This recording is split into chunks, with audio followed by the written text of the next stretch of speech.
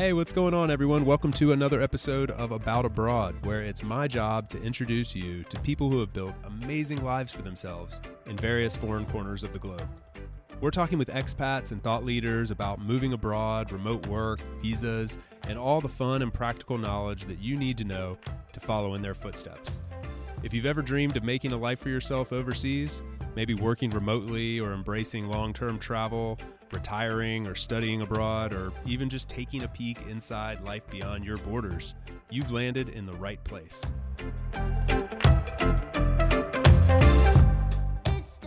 My guest today is a good friend of the show and a close friend of mine. His name is Gonçalo Hall. You may remember him because he's a previous guest here on About Abroad.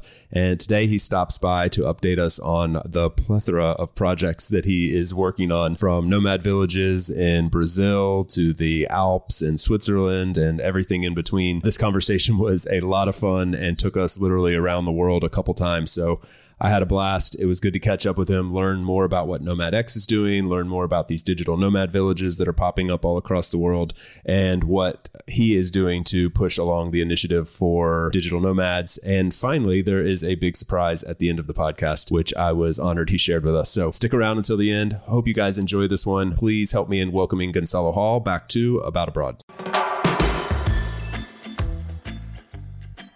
Cord, we're just starting this call from scratch. Like, there's no intro. You get no time to prepare. We're just going for it, man. Great to see you again. It's beautiful to see you again. I'm so excited for this. We love this random conversation. So I'm super excited. Whatever we are going to do in the next hour or so, it's going to be legendary. I agree. It's been too long. Yeah, I'm really looking forward to it. I can't keep up with you, man. Where are you now? Like, it looks like you're in some kind of like wooden chalet. Last I saw, I think you were in Brazil. It doesn't look Brazilian, so I don't know. What are you doing?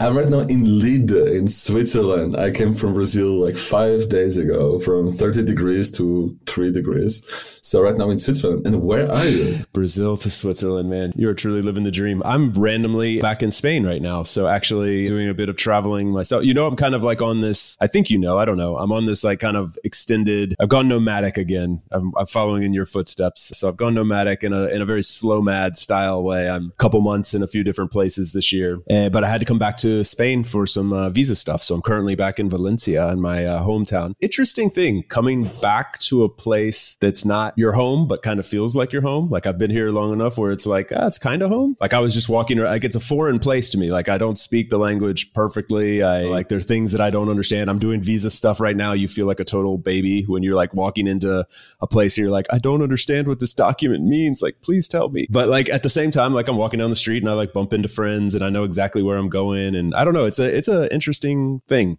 I think I feel the same in Madeira. Like, I do speak the language, which really helps me a lot. But I think I feel the same in Madeira. Like, every time I now land in Madeira is a place I call home, which is quite cool. Oh, dude, you know what we'll do? I'll give you an awesome big news live on the podcast. This will be nice. But I'll leave the expectation a little bit more. Oh, so man, teaser. I think I really feel the same in Madeira because when I land there, and it's like, I know most of the people. I know the way around. I know the businesses. We have a house there now. We are renting a house there.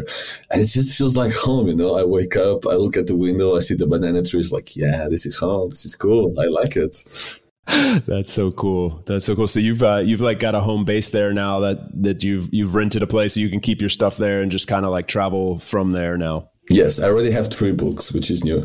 People, really nice people, like John, who works a lot with repopulation in the US. He sent me his book. It's an amazing book. So I actually have now people send me books. This is where we are in our life right now. You're a big deal, man. I mean, I think that's when you've reached a new level, when people are sending you their books. Like, hey, will you read this? I mean, that takes some effort. Man, it's incredible. I'm sometimes not sure what happens. We have this conversation on WhatsApp where it's like, "No, dude, you are big." I was like, not really. I still wear the same Adidas trousers in the morning. I still dress badly. I still travel like a homeless. It didn't change much on my side. Yeah, you're just setting up nomad villages around the world and making the hop from Brazilian beaches to Swiss alpine chalets. So you've done something right. You know, I think what I was saying to you, like to give a little context to people listening, what I was saying to you over WhatsApp when we were chatting a few weeks ago is like, it's really cool. One of the things that I love about following your journey is that you're one of the people that just literally said like, this is what I'm passionate about. This is what I'm going to do with my life. And it has worked for you. It doesn't always work for everybody. And I wouldn't even advise everybody to like turn their passion into their work. But in your case, like way before digital nomadism was mainstream, you were like, I'm a digital nomad. That's how I identify. I remember I asked you that question the first time you were on the podcast, like, do you identify as a digital nomad? And you were like, hell yeah, that's what I am, man. And this was like way before it became mainstream. Now it's really cool to watch. I mean, setting up nomad villages everywhere and living your dream. It's really cool. Yeah, man. This year has been crazy, honestly. Like, I never went to America as a continent before, and I've been there 4 times this year. It's like we went from zero, and it's always for business. It's not like even, oh no, I'm going there as a nomad, staying for a little bit. No, I went to Rio in the beginning of the year to speak at the Speak conference. I went to Canada where I met you finally at Running Remote. I went back now to Brazil, and I keep going back. I went to Mexico with Safety Wing. Like, I keep going back and forth, and this is unbelievable for me. And yeah, it's nice. I don't complain. I love it. But it's very weird how fast things can happen, you know? Like, we started the Nomad Village in Madeira just 1.5 years ago. It's nothing. In the big scheme of things, it's nothing. It's crazy what's happening. And yeah, of course, I'm loving every single minute of it. But it's all very new at the same time. And I'm still building. Nomadx just exploding, all new things. It's crazy and it's beautiful and it's legendary. And I'm just trying to... My coach told me, and this is so true, like sometimes you just have to put your feet down and look around you and enjoy a little bit what you built, because it's nice. And so I'm trying to do that more and more. It's something I have to improve about myself. Just acknowledging where we are right now, that we are building something that is worth mentioning, which is incredible. And I'm so lucky to be in this cool position. But at the same time, I still feel like the new kid on the block. I still feel like I want to build more. I still feel like I'm just starting, you know? So it's like, it's a weird place to be, because you always tell me like, Gonçalo, you are doing so much. It's incredible. I was like, yeah, but I want to do so much more. So yeah, man, I'm learning. It's a whole new life. People send me books. I'm traveling a lot, and it's a whole new world for me. You're traveling a lot in a different way. I think that's like really true what you just said. I've said this on the podcast before, so I hate to sound like a broken record, but I think it's something important that I'm trying to learn as well, is like, we spend so much of our energy focused on the things that we're not doing well. Like if you make a mistake, or if you do something stupid or something you regret, we spend a ton of energy dwelling on that, regretting it, thinking about it, trying to fix it. And then at the same time, like when we're doing something really awesome, something that like we set out to do and we accomplish that goal, we spend almost like no time celebrating that. It happens with individuals, it happens with teams. And so I think there's something, like, it sounds super corny to say, like, as society or whatever, like we just need to get better at this and like celebrate our wins, spend some time like enjoying the fact that, yeah, man, look what I did. Like, this is awesome. I'm literally living my dream. I'm bouncing back and forth. You know, you set out to be a digital nomad and you're bouncing back and forth across the Atlantic and doing exactly that. And I guess it does deserve some celebration on a personal level. And then, like, you know, just depending on where you're at in life, it could be like familiar, it could be as a team, it could be company wide, but we got to celebrate those successes a little more. For me, at least, it's the fear of being perceived as cocky, you know, like, oh, look at him, he's talking about how good he does. And I hate that. And I hate that in other people, because you know those people that only speak me, myself, and I. And because I know that I don't want to become that, and it's hard sometimes. At the same time, I think I correct for the other side, meaning I don't want to be cocky at all. So I am over humble, or I try to be over humble. I think that's that. I don't want to be that person. I don't want to be the guy with the Porsche at all. Like, if one day I get a lot of money, I'll still ride the same car, which I don't have, or the same bike or whatever. Like, I'm not buying a Porsche for sure. That's not part of who I am. And I don't want to be perceived like that. And sometimes because you are successful, people perceive you like someone cocky, because suddenly you don't have 10 people reaching out to you, you have 100. And sometimes you will not answer to everybody. It's impossible. So there is this, at least for me, this fear of the perception that you are becoming cocky, that you are thinking too much of yourself. And that's not who I want to be. That's not how I want to be perceived by other people. I still wear the same hoodie, the same beach shorts, the same Havaianas. Nothing changed, honestly. Just the perception of that people now have about me, about my work, and that's beautiful. So I try to keep that balance as much as possible, but sometimes I think I overdo it. And something I have more and more with my coach to stop a little bit. Yeah, gain the perception of and celebrate the wins. And I'm doing it more often, to be fair. So I'm working on that. I also struggled with this big time, particularly with social media, and even with launching this podcast. Like I was like, I don't want it to seem like, who am I? You know, like who am I to start to talk about these things? Like who's going to listen, first of all, and then also like who am I to be the one to speak on some of these things? I don't want to be perceived as this person that thinks that they're worthy of doing so, I guess. And I struggled with it a lot with social media. I used to think about like posting anything on social media was sort of like bragging, like look at me, look what I know. And someone gave me some really good advice, and they were like, flip the script on that and think about it more so as if one person listening or watching or reading gets something of value out of whatever you share, then you've done the right thing. So look at it as like a service to pay it forward by sharing. And that's why I'm such a big fan of the build in public concept. Like everybody just sharing, here's what we're doing internally. It's like, forget the competition, forget all the BS around like, we're going to keep our secrets and we're going to build faster than you. It's like, no, just share it and we'll all benefit from that. And you build community that way. So anyway, yeah, I've also struggled with this like balance between like humility and like, hey, look, I'm proud of what I've done, or I'm excited about this. I still hate, like, for instance, if people follow me on social media, like I'm really bad. I mean, I post once a week about this podcast and I'm like, I don't want to annoy people with more. And I've had people say like, you need to post more, you need to do videos, you need to do all this stuff. And I'm like, I don't want to do it. Like, I don't want to bombard people. I don't want to be in there trying to like push this down their throat. So I don't know. Anyway, it's also something that I struggle with. And I know a lot of people that do too. Yeah. I think we need to do it a little bit more, but it's a balance. It's a hard balance. We should just acknowledge it. It's good that we are looking at it. We understand. We have this kind of self-knowledge about yourselves where you see that you are doing it, which I think it's the big step, to be honest. So yeah, then we just keep improving and hopefully we'll get the balance. But there is no right balance for everyone. So maybe we are just doing it right and other people just do it differently and we are all doing it on our own way. Maybe that's the solution. Yeah, there you go. Okay, so we're talking about like success and things like this. I mean, you're currently in Switzerland. Let's start there. What are you doing in Switzerland? I know it's something cool and related to NomadX, but I really can't tell you much more than that. So tell me. Sometimes I don't even know where I am. A lot of cool things are happening at the same time. I'm just trying to keep up with my own company sometimes.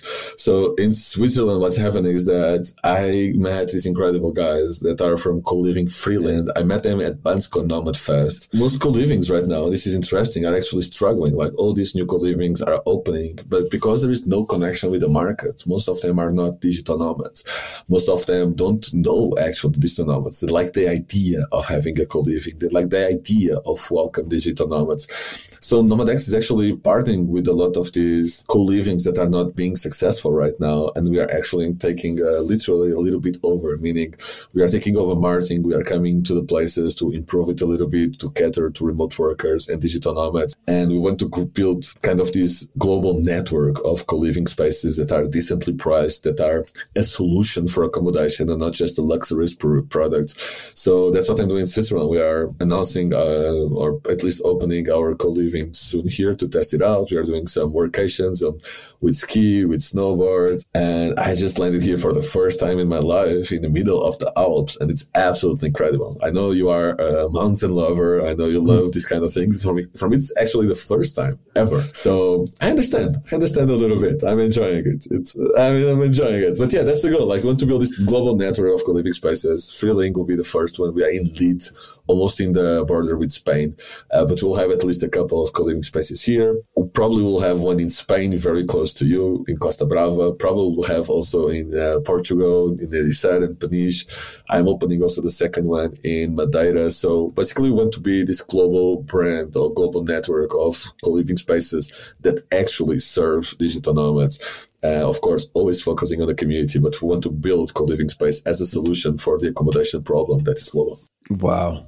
Man, that's just a dozen co-livings across the world. Switzerland's expensive. I don't think it's like a digital nomad hotspot for that reason. Maybe I'm wrong. So what are you guys doing to mitigate that? I think like our rooms, a shared room will start at 550 euros. So we'll be cheaper than most co-living spaces in Spain or whatever, even in Portugal.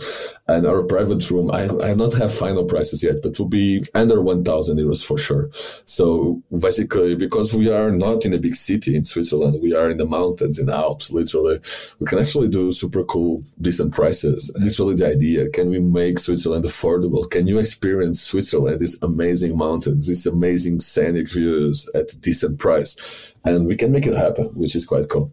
Of course, cost of life is hard, but once you are in the co-living, the way we are setting this co-living is actually very community-based, meaning we are going to cook together. It's be very community based. The whole idea is to live as a community inside the co-living space. Like there is no supermarkets here. We go to shopping once a week and we'll bring all the food for everyone and we'll cook together. So once you do that, it becomes actually quite affordable. I'd say you'll have to pay 50 euros a week, maybe, or maybe 100 tops if you eat very, very well, which is quite good for Switzerland, actually. So probably if you stay in a shared room, the whole experience will probably cost you under 1,000 euros per month. Wow. Man, that's insane. That's actually like super affordable. And I think going to attract a lot of people because if you're, I've spent like a good bit of time in the Alps the past couple of years. Like I've basically spent last summer there and this summer there. And I love it. I mean, you said it, I'm a mountain person. I really do enjoy it. And it's just some of the most beautiful scenery. I just had my parents there. So my parents came over from the US to visit for 2 weeks. I took them down there to this area. I say down there because I was coming from the south of Germany. And so they spent a week with me in Germany and a week with me in Switzerland. And I took them to some of my favorite places in Switzerland. My dad's a pilot. He's been a pilot for like 40 years. He's seen the world. My mom was a flight attendant. She's seen the world. They were both like, this is the most beautiful place I've ever been in my life. Where we were in Switzerland there around Interlaken and Lauterbrunnen and that whole area. So I say all that to say like this, it literally, if you want to go to Switzerland, if you haven't been before, you don't like the cities are fine. You could go to the cities and check them off your list if you want, but like get out there into the mountains and the Alps and you can enjoy those during any season of the year. Like summer is awesome. The lakes and the rivers and waterfalls, it's a great place to chill out for summer. In the winter, you've got some of the best skiing and snowboarding in the world. There's hiking and just cute little villages, alpine villages and stuff like that. So, and then obviously you're like centrally located in Europe. You can hop on trains, which are some of the nicest trains in the world, and pop into Italy, Austria, Germany, France, like super, super fast. I mean, it's an insane place. So for all those reasons, I'm saying all this to say like it checks so many boxes for nomads and for people that want to spend a significant amount of time abroad. But people have this perception that the cost of living is so high that you can't really enjoy it. As you're saying, that doesn't have to be true, especially when people like yourself come in and make the housing affordable. So kudos to you, man. That was my long-winded way of saying awesome. Oh, man, this is unbelievable. Yeah, I agree with you. And I think we can make these places quite cheap or at least quite affordable for most of us. Yes, it requires work. Yes, you need the right people like these guys at Go Living Freely. They are not in it for the money. Yes, of course, they need to make money, but they have different businesses that make money. So they're really in it for the community to restart these villages. So, I mean, I think it's the perfect storm. It's like somehow things keep happening and I just say yes. And suddenly we are in the Alps from Brazil with the wrong clothing. And I just keep saying yes, and good things keep happening.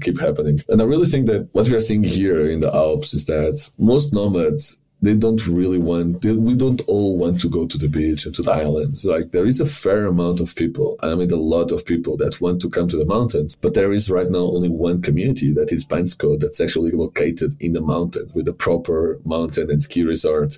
There's only Bansko in Bulgaria. There is nothing else. So, well, we are creating more, I guess. So we want to do more. Like these guys are in love with the mountains. They also have another place we will check in the future in Montenegro, but in the mountains of Montenegro. So they love the mountains. They love this vibe. They are like really mounted. They are your people, actually. They sound like my people. Yeah. I need to meet these guys. They're so happy here. It's insane. And so probably we'll do more mountain co-living spaces in the future with them and together and work together to create this whole network in the mountains somewhere in the world. So they are addicted to mountains. I like mountains. I still prefer my ocean. I'm Portuguese. I think it comes with you on the blood.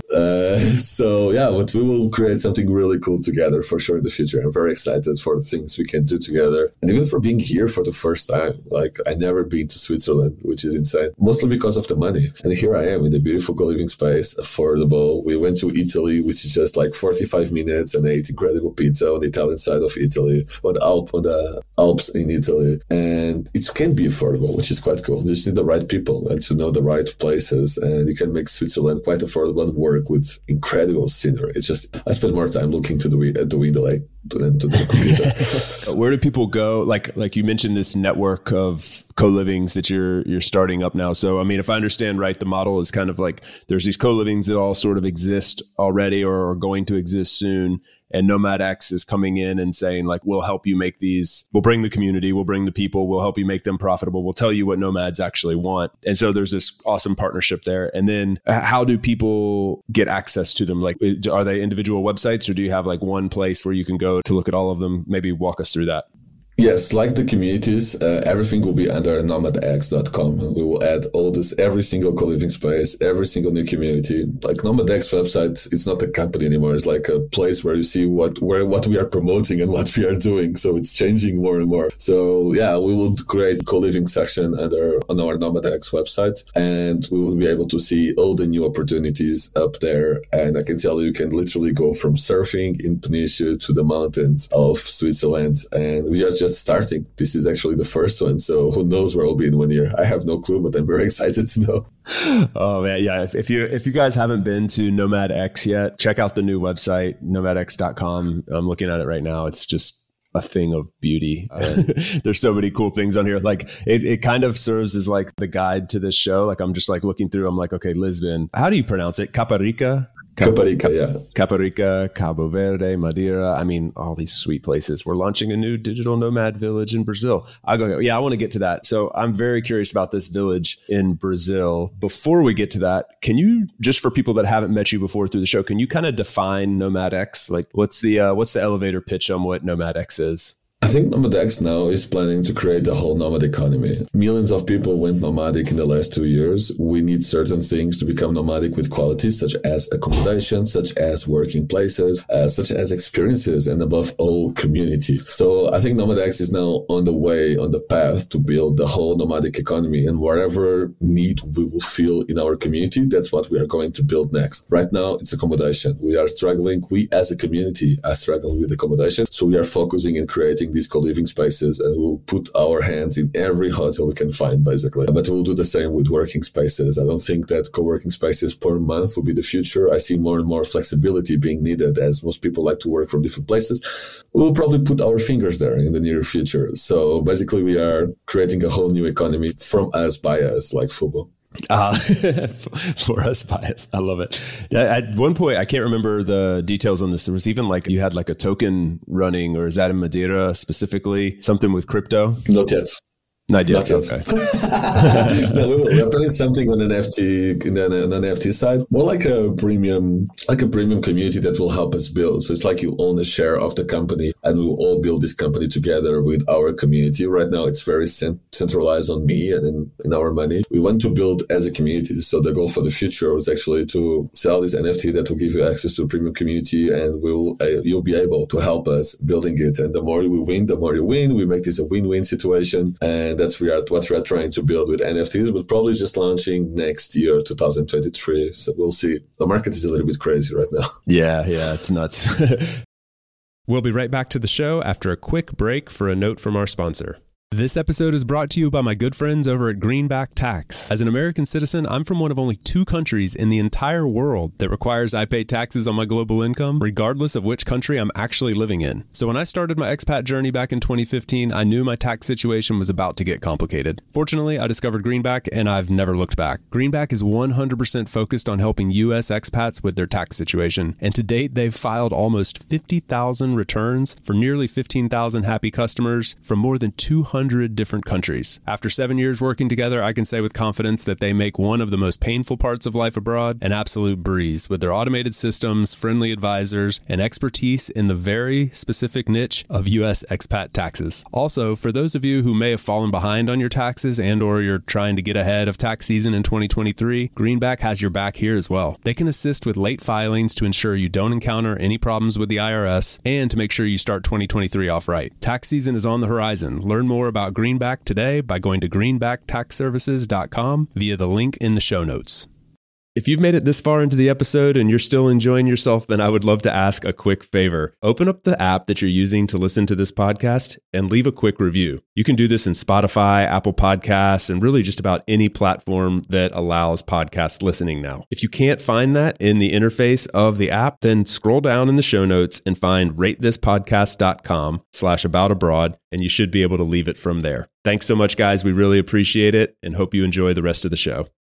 All right, take me to Brazil real quick because I'm fascinated by this. And dude, this has been getting picked up by like major media. Like all the top media outlets are talking about this nomad village in Brazil. And I sometimes wonder, I'm like, do they know that Gonçalo, like sometimes they don't credit you enough, in my opinion. Maybe I'm just like, I'm on your side. I know you don't care about that. You're humble. I'm like, dude, you guys need Gonçalo's name in there more because he's literally creating these. Anyway, oftentimes they do as well. So kudos. Like it's been epic to follow along. But I want to hear from the mouth of the creator. What are your thoughts on this new nomad village, and what can you tell people about it that haven't heard? Well, first I want to say that media is putting NomadX name in there instead of mine, which is 10 times better, as NomadX hopefully will grow and will be a brand for the people. So it's good that NomadX is there, and my name is just randomly in some articles. I like it that way. As long as one of us is there, me or NomadX, I'm very happy. Brazil is probably, almost for sure, one of the most beautiful places in the world, hands down. I just spent a month there, and it's unbelievable. I've been to Bali, I've been to Thailand, I've been to all these beautiful places that have massive nomad communities, and now I landed in Brazil. It's like, oh my God, this is better. Yes, I said it. Brazil, in my opinion, is better than Bali and Thailand. That said, of course, Brazil as a country has some challenges, so you have to go localized. So, for example, lots of people tell me, Gonçalo, isn't Brazil dangerous? I was like, well, it depends. Isn't Spain dangerous? No, some parts of Barcelona, some parts of Madrid are dangerous. Spain is not dangerous. It's the same in Brazil. Brazil is actually an incredible country where I was walking out there 4 a.m, super chilled, because some places are super safe. So that said, in the country that is the size of Europe, a place that goes from 0 degrees to 35, that goes from dry to the Amazon forest, our goal is to find a village to build our project. Super easy. So after a lot of research, we heard about Pipa. And Pipa is this like small surf town that was first founded by hippies, literally founded by hippies. And now it's a surf town with a very nice vibe, like design everywhere, drawings with our local artists. It's like an international hub inside Brazil where so many people that came more than 20 years ago have their small hotels. So yeah, we landed in Pipa. Our first village in Brazil will be Pipa. And it's just in the northeast. You have to fly to Natal or somehow find a way to Natal, the main city in the States, and then go 1 hour down to Pipa. And it's like, honestly, one of the most beautiful places and with the best lifestyles I ever seen in my life. It's just absolutely crazy. First day I was there, I landed and I was starving. I went to a restaurant. I love picanha. So I went, where do I eat the best picanha in Pipa? And they sent me to this restaurant by the beach. The waves were hitting on the walls of the restaurant. It's like by the beach, literally. I asked for the Wi-Fi password because I had a Brazilian SIM card, and I was speed testing. It was like 300 megabytes. I was like, what is happening here? This place is beautiful. Everybody's surfing. Everybody looks incredible. Like, what's happening? What's going on? And it just kept this experience. I was there for 3 weeks, and I just had the same experience over and over again. So I knew people was good. I knew what we were looking for there. Honestly, it went above any of my expectations on how good this place is. So yeah, we are building there, launching 1st of November officially. I was there for 3 weeks, going back soon. And it's just this incredible place with incredible incredible lifestyle, which everybody walks with flip-flops and without t-shirt most of the time. It really looks like a mix of Bali and Thailand. So I'm in love with Brazil. Like the music everywhere is just insane. The quality of life, the caipirinhas for €2 doesn't, they don't get old. The coconuts, yeah, it has everything. It's crazy. I'm looking at pictures now, and I've been stalking it before this conversation too, and it just looks insane. I mean, there's like these like giant lush like green cliffs dropping right down into the water. The water's like this turquoise green. There's like hammocks posted up out in the water. Cool little beach town. What's the town like itself? Like, is there much to the village already, or you got to like bring it? Like, I'll ask the question in another way. I believe, correct me if I'm wrong, but like when you set up Ponta do Sol in Madeira, like kind of a village that was struggling and like kind of it didn't have a ton of youth and life, and you guys kind of brought that. Is that the same in Pipa, or what do you think?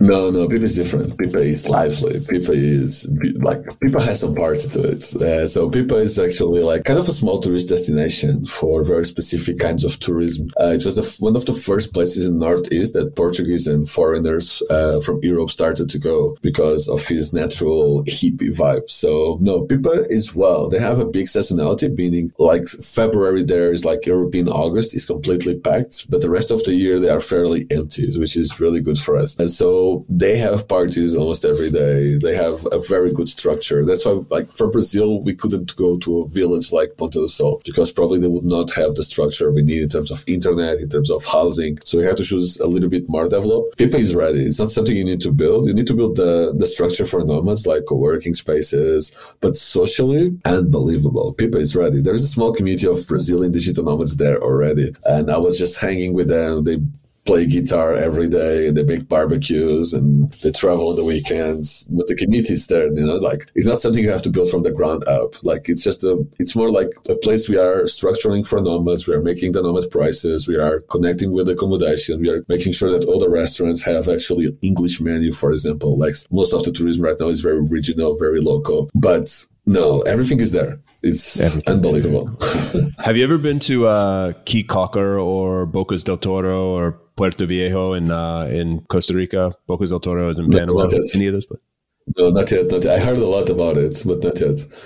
I'm getting a vibe like that. Like Boca del Toro, Puerto Viejo is like a town kind of. It's like the Costa Rican version of Boca del Toro. It's like right there on the border. Very cool vibe. Like I spent a month there a couple years ago, and it's got a similar thing. And then Caye Caulker in Belize is a super cool little haven of culture and fun and travelers on a little island off the coast of Belize. I'm getting those kind of vibes as I look through this place, and now I have to go. I'm looking for. So my new thing is, you'll love this. I think I'm realizing, like, I don't know if this is getting older or something, but like weather really affects me now. Like I'm already dreading winter. I like winter for like a month, and then I'm ready to be done with it. Like every year when February 2 hits, I'm like, I'm done with this, man. I want warmth, heat. So anyway, I'm looking for my new thing is like, I want to have like a winter escape. I'm going to be in Europe, but I want to have like a 1 month winter escape in February. And so I'm looking for that place. Maybe Pipa will be it. It doesn't have to be February. It could be March.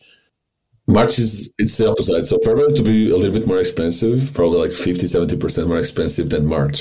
It's literally like the school vacations are February, right? So March, 1st of March, things go down.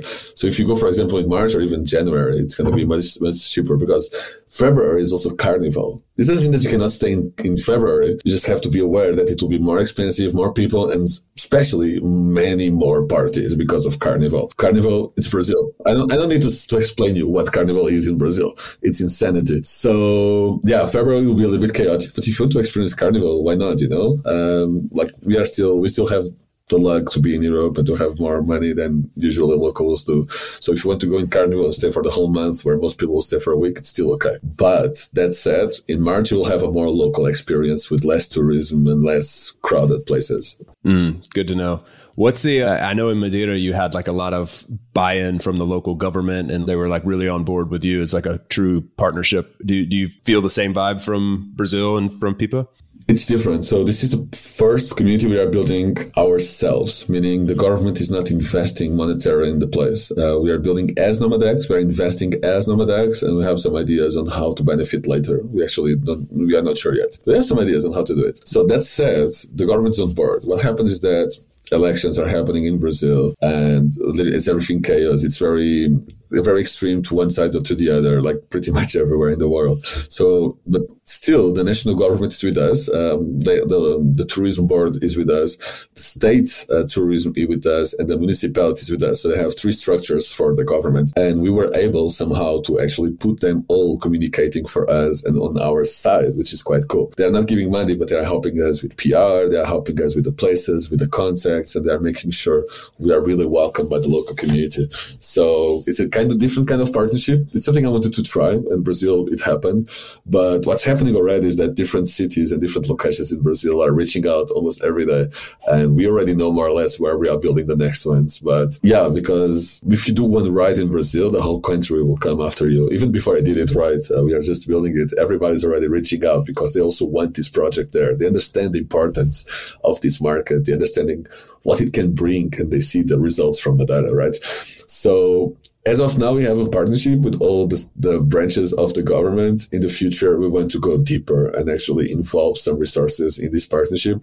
We already have some offers from a city very close to Pipa that is like unbelievable as well, all about beach volleyball, kite surf, and beach tennis. And I was there. So if you go to my Instagram, you'll probably find out where it is. But I'll not tell you because you can't say it, but we can stalk you and figure it out. Very easy. All the governments are involved, and we are really building this with them, but more not on a monetary way this time. What does that sound like? Can you like take us inside with maybe falsifying some numbers if you want? But I'm just curious, like, what does it sound like? Like, let's pretend I'm the government of whatever place this is. It could have been Madeira, it could have been Cabo Verde, it could be like all these different places you've talked with the government officials. What are they curious to know? And then what are you telling them like that will come, like build it and they will come kind of thing? They want to understand this market, and the way I put it, it's actually, well, this project was built in Italy, in the mountains, as you love it, for repopulation, right? So in the end, honestly, this is still a repopulation program. First, it's a digital nomad village. What happens and what's happening now in Brazil is that people are coming back to Madeira, locals. Expats are moving to Madeira. So there is a repopulation side to the projects we do. And they understand that the kind of people that we attract is very good for places that want to kind of restart and have a younger crowd there. So we just show the numbers from Madeira, like, we built, in my opinion, one of the best projects in the world. Now we just show the numbers and how we did it, literally. So in Madeira, we invested around 30,000 euros. The first year, we got back into the economy directly from our numbers, 25 to 30 million euros. So it's like 0.1 investment, not too bad, right? So it's more or less with these numbers, we are more or less playing right now, like an investment up to 50,000 euros and the return usually 100x at least. Wow. I mean, it's pretty easy. Like it can be a quick conversation. That's not a lot of money for a government. I mean, of any size, like even like the smallest of government. I mean, it's such a small investment, and it's really just that. I think there's this like really interesting flywheel effect there too. You just mentioned it. Like let's just say you have a place, this village that's dying. You know, people are moving away because there's no opportunity there, and so they're going to the big city, the closest big city, to get jobs. And so property prices are going down, tax revenues going down, all these things. Now you infuse some life into that place. You bring in 100 people who each spend $1,000 a month or 1,000 euros a month, and there's the monetary investment there. But then there's also all those people who say, "Oh, I can move back to my village now," or "Oh, cool, the property price of my home has gone up now," or "I can rent that place out and reinvest those dollars back into the economy." Cool, I don't have to be in the big city to have an opportunity. I can run my little shop again in the village. So, I mean, there's all these little offshoots of it that I think kind of fly under the radar and are really the magic behind this whole thing. Man, even the impact on the media, like Madeira came and now Brazil again, like CNN, Washington Post, all the media, Skift, Sift, everybody's writing about it, right? So this has value. Like the tourism boards actually put a value in all these articles. So if we connect everything we did, our presence on the media, and our investment, given the case of Madeira, the direct impact goes way up to like 60 million easily. We brought more than 100 companies to Madeira, which is insane. Like from my community, everybody that loves Madeira is now looking for a house and they want to stay there longer because they love to be there.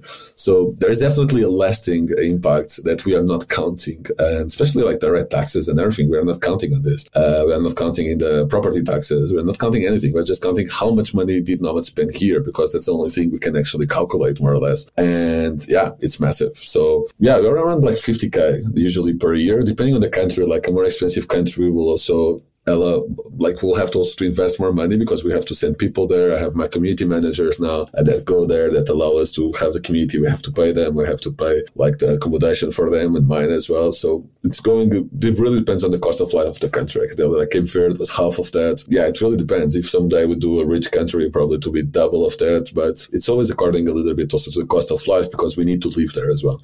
Yeah. It's fascinating. It's so cool to get a little inside scoop on what it's like behind the scenes. How's Portugal doing? Like, it's a super broad question, but what I mean is like Portugal's become this nomad haven now. Like it's like the number one place in the world for expats to move to, consistently at the top of Nomad list, or like 5 destinations in Portugal. And I have heard some like negative effects of that from like locals, like property prices going up and things like this. Like what's your, you're a Portuguese guy, so you can speak to this directly. What's your perception of the state of Portugal from the standpoint that we would be talking about it here on About Abroad? Yeah, I think Portugal is probably one of the best countries in Europe to move to because of the weather, because of the quality of life. Wine is €3. If the other things don't convince you, wine is just €3. A bottle of wine is just €3. It's a very nice country. What the mistake, from my opinion, like where the issue is that the government of Portugal, as of today, has no strategy to decentralize from Lisbon. And well, the prices are going up everywhere. This is not about where people are moving. US is not going up. All the cities in Europe the price is going up. So it's not specifically about people moving in. Yes, prices are going up more in Portugal because there are so many people choosing Portugal as a home. But the issue is not that, in my opinion. The issue is that the government is not doing an effort to decentralize from Lisbon. Like, Portugal is incredible. It's incredible. Algarve is incredible. Porto is incredible. Our countryside. We have mountains in Portugal as well, and our mountains are incredible. And we have ski in Portugal. Who knew? So there is a whole country to be discovered, and I don't think the government is doing a good job into helping us decentralize. And that's the biggest issue. Yes, the government, and we are working on that with them, is creating a remote work visa. Right now we have D7 that almost everybody knows. D7 was actually built for retirees to move to Portugal, specifically retirees from Spain and from France and Switzerland. So it's working for remote workers, which is great. But we are now finally building a proper remote work visa, and we understand that the government will not do a good job into first capturing the digital nomad community, second decentralizing the nomad community and the remote work community. So we took issues in our hands, like I like to do. So we started the Digital Nomad Association in Portugal, like other countries did, and our goal is literally to replace the tourism of Portugal into the nomad economy. So we want to replace all the efforts that the tourism of Portugal do. They have no idea about digital nomads. They have no idea what we do. So we want to replace the government or work in partnership with the government to be the owners of this project, to be the owners of this decentralization of Portugal, and to own by this project by creating like a network of locations that we believe are the best ones in Portugal for remote workers. So yeah, in October, we'll be visiting a lot of places. November, we're launching something, participating in some conferences.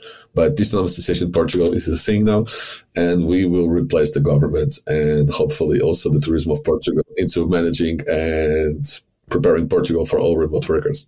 Was this connected to you did something where somebody gave you like a car to drive across Portugal or something, and you visited a bunch of places? Tell me the story on that, because I kind of know, but I don't really know.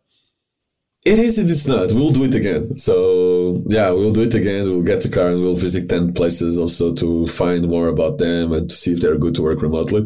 But basically we were sponsored by Toyota they gave us a car, and I partnered with the municipalities of 10 locations, and I visited them all. So one day, one location, every location we get to know the place, we get to know the political part of it, the municipality, and we give a workshop to the locals. The last time was about remote work. This time is how can businesses adapt to welcome digital nomads in their town. So literally we are capturing the businesses, we are going for the community and for the people who will actually gain from the presence of these digital nomads. And every single location, we are doing this workshop to make sure also that even before we choose the place, actually the whole country is ready to welcome digital nomads and remote workers. So yeah, we'll do this again, and it will be really fun. It's very tiring.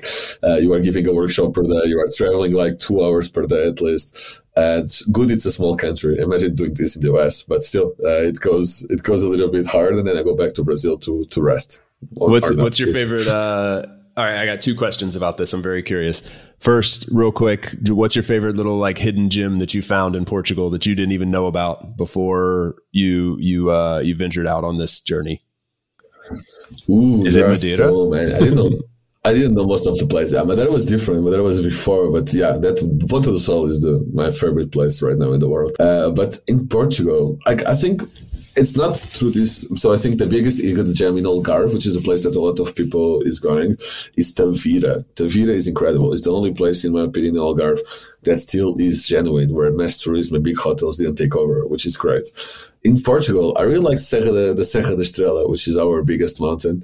And there is like little towns all around. And I was there, I visited all around. And one of the places is called Alvoco da Várzea, which is, nobody will ever pronounce this. But it's like this little old village, like very small, that is part of a project from Aldeias Montanha, villages in the mountains, which is kind of an association. And they built a small rural co-working space there, a beautiful co-working space, small with local things only. And it's like 5 minutes away from the river. And I think I love water, and I think most humans do. So it's like working in a small village, super cute. The president of the village works in front of you, literally, like in the building in front of you. She's always there. They do some meetings there. And you are in this little village in the middle of the mountains next to the river. And it's just peaceful and beautiful. So probably that will be part of our future. But man, there is so many places in Portugal like that. It's crazy. Portugal is very diverse.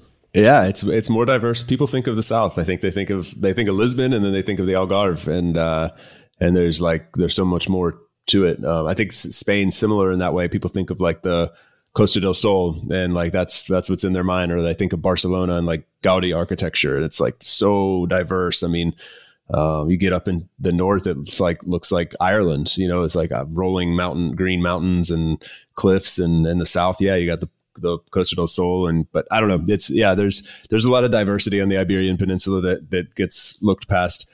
My second question that I wanted to ask about this tour that you did is these workshops. Like, so you're presenting to little. I'm envisioning like, mom and pop bed and breakfast owners who are like, we want digital nomads. Like, what's the persona of the person that you're speaking to at these workshops who are business owners wanting to attract digital nomads? And what's like generally, what are their conceptions? What do they want to know? What are they expecting from this? And what are their curiosities? I'd love to kind of peek inside what these people are wondering and thinking. They're very proactive. I think the Portuguese is usually very proactive. So they are there to learn, literally. They ask all the questions they want to ask. So I give the whole structure about what I think they should do, like faster internet, a place to work, etc. And they are so curious about our community. They understand that like they cannot do it alone. And this is great. This is part of our mission as well. They understand that their business alone will not do it, but the municipality can help. So we put some pressure in the municipality as well, for sure. But the persona is usually everything, like big hotel owners, small guest houses, restaurants, beach bars. It's unbelievable, the diversity. Basically, the whole business town comes to us and is there listening and very curious. And these are people that start business. They're super proactive. They want solutions, right? They want to understand how they would try. What are we looking for? And they also, again, they are pushing for their politics because they understand they are the key part into making it happen. So it's very interesting, the people that visit us and that are there to learn and how they react. And usually we continue in touch in the future because they want to make it happen. Again, Portugal is very seasonal, so they want more people in the low season where they know it's still a great place to work from. And they are ready to go above and beyond to do it. They just need some help from the municipalities. Sweet. Oh, that's cool, man. One question also I wanted to ask you before I let you go here in a little bit. How's Cabo Verde doing? And what's the give us? I don't think we've spoken since you, like on the podcast at least, since you set that up. So maybe we actually give a little bit of background on this project and then a quick update. Cape Verde. So Cape Verde is in the coast of Senegal. In case you are wondering, it's their own country. They don't belong to Portugal. A lot of people believe so, but no. And it's Africa, like it's an African island, which is incredible. We work with the government. We're not working with the government directly anymore. We're kind of consulting more for the marketing parts. We worked for the government for 1 year, and now we are kind of trying to do another solutions by ourselves. So what we did as Nomadex, this is why I needed Nomadex in the whole scheme of things, and I could do it myself, is that as Nomadex, we gathered accommodation that we got the context when we were there. We gathered the co-working spaces, and basically we are building this package all inclusive. So if you buy this package, it's like you have your own studio, which is great with kitchen and everything, but you are also in a building full of digital nomads. You have a co-working space included. You have a transfer from the airport included, and we have their community manager full time. This is our only way to actually get a community manager. The cool thing is all these costs only around 850 euros, which is insane. So you can literally come to Cape Verde, enjoy incredible weather, enjoy kite surf, enjoy swimming with turtles, enjoy African culture, enjoy safety. Like, it's super safe. We're in Mindelo, in the island of São Vicente, which is the capital of culture of Cape Verde. So it's like the best singers are from there. There is live music every single day. You can enjoy all that for 850 euros. You can eat outside for like 6 euros easily, like fresh fish every single day. And so we did this with Nomadex as a solution. We felt that a lot of people were afraid and were a little bit lost when coming to Cape Verde. So it's like, okay, we make some money. We have a margin there. Of course, we're making money from this, and we can keep a community manager there. We can give you a great experience, and we can keep Cape Verde on the map because government is always up and down. We can't depend on the governments only. So yeah, we built this package. We have around 40 people already coming until December, which is quite cool. But we had to repackage everything as a private business because the government is way too slow, to be honest. So they are still our partners. We still work with them. I still talk with them. We are all friends, but they are too slow. So as a business, we are there in Cape Verde. We are kind of kickstarting this as a business this year, and it's going really well because people just have to pay. They arrive, they're welcome. There's a person waiting for them. There's a taxi in the airport waiting for them. They go straight to accommodation. They go to the co-working space. Everything works. So yeah, that's what we do in Cape Verde now, and we'll try this year. But so far, so good. I was following along. You guys were doing some really cool, like social impact projects, I think, there too, like working with the school system and cleaning up beaches and things like that. Can you speak to that a little bit? Yes, we want to do this really cool thing also, but this will be starting December only because it's too much at the same time. So from December, if you come to Cape Verde, you can actually be matched with an NGO. Cape Verde is a poor country. Like, it's incredible, beautiful, but it's still poor. They don't produce anything that they can sell. The biggest part of the economy is tourism, which is not perfect after COVID, right? So we're actually working with Simabo, which is a dog shelter. So if you like animals, you can literally give 10 hours per week to them, which can be taking care of dogs, can be taking care of the website, whatever. We are working with the Women Entrepreneur Association, and we are working basically with 4 or 5 associations. So if you want to, from December, we will basically pair you with one of these associations, and you can give your time and your expertise to these associations. They need to have a team of nomads, like 3-4 nomads in each association working together, especially in whatever they are expert in, like building a sales pitch would be your job, for example. Or if you are good with websites, make their website better. If you are good with photography and social media, let's take pictures, for example, to the dogs or to the village. We are also working with a small village of São Pedro that I fell in love with, which is like this fisherman village, traditional. They have like less than 1,000 people, and most people are unemployed because there is nothing. And they started to visit turtles. They used to eat turtles before, but now they understand that they get more money while just going with a boat and allowing people to swim with turtles, which is incredible. I did that way too many times. And we want to develop the village. So we are working also with like the development association of the village to make sure whatever we do, like education, bringing computers, old computers, whatever, to also help this village to thrive. I want to be my social case study in Cape Verde in the future. But yeah, basically we are pairing these nomads with the local NGOs. We feel that, and this is something that me as a kind of a thought leader in the community, we want to push more, like with Tarek as well. We need to leave the places better than we found them, whatever it is, workshop, talking with the schools, etc. This is kind of a more active part than that. So we all speak about it. It's not just us, right? We only have 2 hands. If we bring 100 people and they all help, that would be kind of incredible. So that's what we try to do this, and we try to show this to the whole world. Yeah, Gonçalo mentioned Tarek there, who's a friend of both of ours and a friend of the show, previous guest here on About Abroad a couple seasons ago. He's correct me if I'm wrong, the founder of Nomads Giving Back, and based in Bali. And it's an awesome organization. Go back and find that episode if you're interested in this part of what we're talking about. There's a whole hour basically talking about nomads giving back. And I think this is such a cool thing because, generally speaking, I mean, we're talking about people who are taking advantage of geo arbitrage. I'm not saying that in a bad way, but we're just, you're earning a Western income or you're earning income from a developed country. And a lot of times you're going to places where your money goes a long way. And I think there's two things to this. Like one, yeah, you're injecting money into the economy. That's cool. That's great. And I think that's a huge advantage. It's a win-win for everybody. But two, you're often also looking for community as part of your travels. If you're traveling solo or even as a family or a couple or whatever, you're often looking for other kind of like-minded people. And it can be challenging to build community. There's no better way to build community than contributing to something in a deeper way together. So I think this does two things. It rounds out that good aspect, the positive impact that nomads and travelers and expats can have on a community where they're sort of taking advantage of the situation. Again, not saying that in a bad way, but that's just what the situation is. And then two, you're like it's two birds, one stone, because you're also getting that community, you're building relationships with other people, you're connecting, giving back. I mean, I think there's such an opportunity here that hasn't been tapped into in the way that it can be. And so I love seeing people like Tarek and like you who are leaders in this space, making that a fundamental part of what the nomad movement is about. I want to say, I learned everything from Tarek. When I was a nomad in Bali, I met Tarek and I learned everything from him. So all the kudos are from him. I just want to implement even more than he's doing with Nomads Giving Back. I just want to share a short experience we did last winter in Cape Verde. So we were 15 nomads more or less staying for Christmas. And on Christmas Day, we all put together 30, 40 euros each. We went to the Chinese store and we bought a lot of stuff. And we went to São Pedro, this village I was telling you about.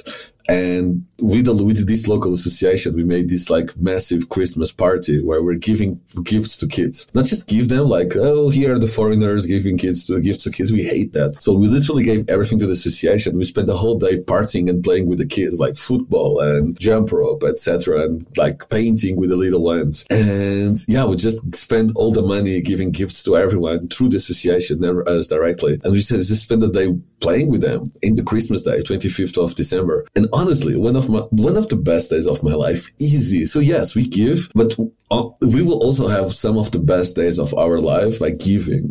No joke. It's so much better than anything else I spent 40 euros on in my life. I would spend 100 probably next time, because just the feeling of helping, just to see the feeling of playing with the kids, they see their happy faces, having this special Christmas where probably their parents don't even have money to buy any good Christmas gift. The salary in Cape Verde is 200 euros. So probably the parents don't even have, when they have a job. So probably most of the kids didn't have a proper gift. So they had this gift from the association that came from us. And by far, one of the best days of my life, easily. Wow. They say, there's a saying out there that's when you give in a meaningful way, you get back 10x of what you invest. So if you're in a way, it's if you, if it's, in order for that to work, it has to be something that you're actually passionate about, and you connect with. You can't just throw money at a charity that you don't give a shit about and get something meaningful back from that. But in this case, this connects with everything that you're about and everything you're trying to do with Nomad X, and at the same time gives you a personal satisfaction. I'm all about selfish good deeds that do good things, Man, that's it. And yeah, I think we forget how good it feels. I think everybody that gives something and actively understands this, but I think we forget too fast how good it feels. So yeah, I think we need to do it more often. And if we can do it as a default in our community, it's easy for us, right? We have the community, we have the people, we know what they need. It's not just a random association. We are there, we understand them. So yeah, man, it's just the best feeling in the world. So we definitely will put this in all our communities. We just need a little bit more time. In Cape Verde, we have the connections. We want to do this in Brazil. Madeira, we'll see how it works. But definitely Brazil, as it's also a development country. And especially where we are in the Northeast, there is a lot of poverty. So we want to also help out a little bit. Let's see how it goes. All right, first of all, correct me on how to say it. Is it Cape Verde or Cabo Verde? I mean, I know you're talking Portuguese and English, but what do people say? Mostly Cabo Verde in Portuguese. I think they changed the name of the country in English to Portuguese, Cabo Verde, but Cape Verde is also correct. Okay. All right. So I'm not completely wrong there. Good. And then secondly, one thing I was a little bit confused about because I was looking into it as my winter escape last year is where do you fly into? Like, what's the route you take to get to this place? And are there two different places, or walk me through the logistics there? Yeah. Yes, we are working more with Mindelo, which is the second biggest city of Cape Verde, which is like 35,000 people, but it looks like a village. And you have to fly directly there through Lisbon. The best way, at least, is go to Lisbon and fly directly to Mindelo. There is TAP Air Portugal and Cape Verde Airlines with direct flights pretty much every time. Okay. All right, cool. Good to know. That's great, man. What else? I mean, you're doing a lot of things. We touched on a lot of things, but there's probably things we're missing. Anything else you want to make sure we get to? I think I still have to give you the news. I think I promised you something that will change the whole Nomad world. Are you ready for this? So next year, 2023. Hold on. I need a second. The audience needs a second. I'm ready. Okay, let's do it. This is the first time this is said in public. I think you'll listen to this before it goes into social media, actually, whoever is listening to this. We are very private. So next year, 2023, will be a great year for digital nomadism. Or, well, maybe not so much. We'll see. But I'll have to stay in Madeira a little bit longer because I will change my talk. I'll talk a little bit less about digital nomadism, and I'll have to speak a little bit more about digital nomad families. So we'll see how that plays out next year. But it looks like I'll experience a little bit more of the digital nomad family side of digital nomadism. You will be experiencing this personally. Yes. Oh, wow. This is a very big announcement. Congratulations. I'm a little overwhelmed. I'm honored, man. That's amazing. Congrats to you and Kata. Yeah, this will be fun. I hope. I don't know. We are not sure what to think, but yeah, it's something we wanted. So we'll see how it goes. But yeah, I'll be a father. We'll do this nomad. We'll keep going nomadic. There is no question about it. But we were already discussing this in Bansko with Andreas Bilgerdes and other nomad families like Ken from Ochar, how they do it, just to understand a little bit of the logistics. And yeah, now we'll try the practical. Like, we cannot go around just with the theory, right? So we have to try how it works really. So yeah, around March. Man, congratulations. That's huge. And you know what? I think this is good for the nomad world because something that, people that listen to this show will know that something I'm really excited about, although I'm not a father. So it may be weird that I'm so excited about this, but I'm very enthusiastic about the future of travel and expat life, digital nomad life for families and how that evolves. Like, we're changing from this idea that you have to be like a 22-year-old backpacker with a laptop, just like toting it around and staying in hostels to, full on families that are traveling all the time and making this work. And there's tons of cool projects and product services emerging to assist those people and make it possible, because it comes with its own set of challenges, of course. But it's doable. And there's people out there showing that it's doable and innovating in the space. I have no doubt you being in that space literally will be good for those people that are wanting to live that lifestyle. Yeah, then we are already thinking about how can we adapt our communities to be more family friendly, because we just build a community as a community. We didn't focus too much in singles, couples, wherever. It's just a community. So definitely it's something that will be built in the future in all our communities. And yeah, who knows? Like, we need to build solutions wherever nomadic problems there is. We need to build solutions. So yeah, if there is no good solution that I can find for ourselves, we will have to build one somewhere, somehow. But I think we'll see like as you said, really like so many great projects around nomad families that I think in this time frame, we are very lucky of doing this just now, as it's the time to build. So why not have a little one to build with us and to inspire us to build for him? So we'll see how that goes. Oh man, that's gonna be that one's coming out of the womb with a passport in his hand, his or her hand, I believe. You guys will be the nomad family. So I can't wait to follow along on the group now. The two of you expanding to 3. I can't wait to follow your journeys. Thank you for sharing with us. I can speak on behalf of everybody listening that we're honored you shared that with us, and I'm super excited for you guys, man. Congrats. Thank you so much, man. Always a pleasure. And yeah, you are part of our family too. A different one. You are very grown up, but thank you so much for everything you're doing as well. And yeah, it's always a pleasure. Yeah, man. This is always fun. Well, we'll have to say we want to do this more often, but I know it's tough to find time on the calendar. So we'll do our best. And yeah, thanks again, man. We'll talk to you soon. Thanks for tuning in today from wherever you are in the world. Once again, I'm Chase, and this has been another episode of About Abroad. For those of you wondering how you can best support the show, I have made it super simple for you. Just go over to the show notes of the episode that you just finished listening to and click on one of the two following links.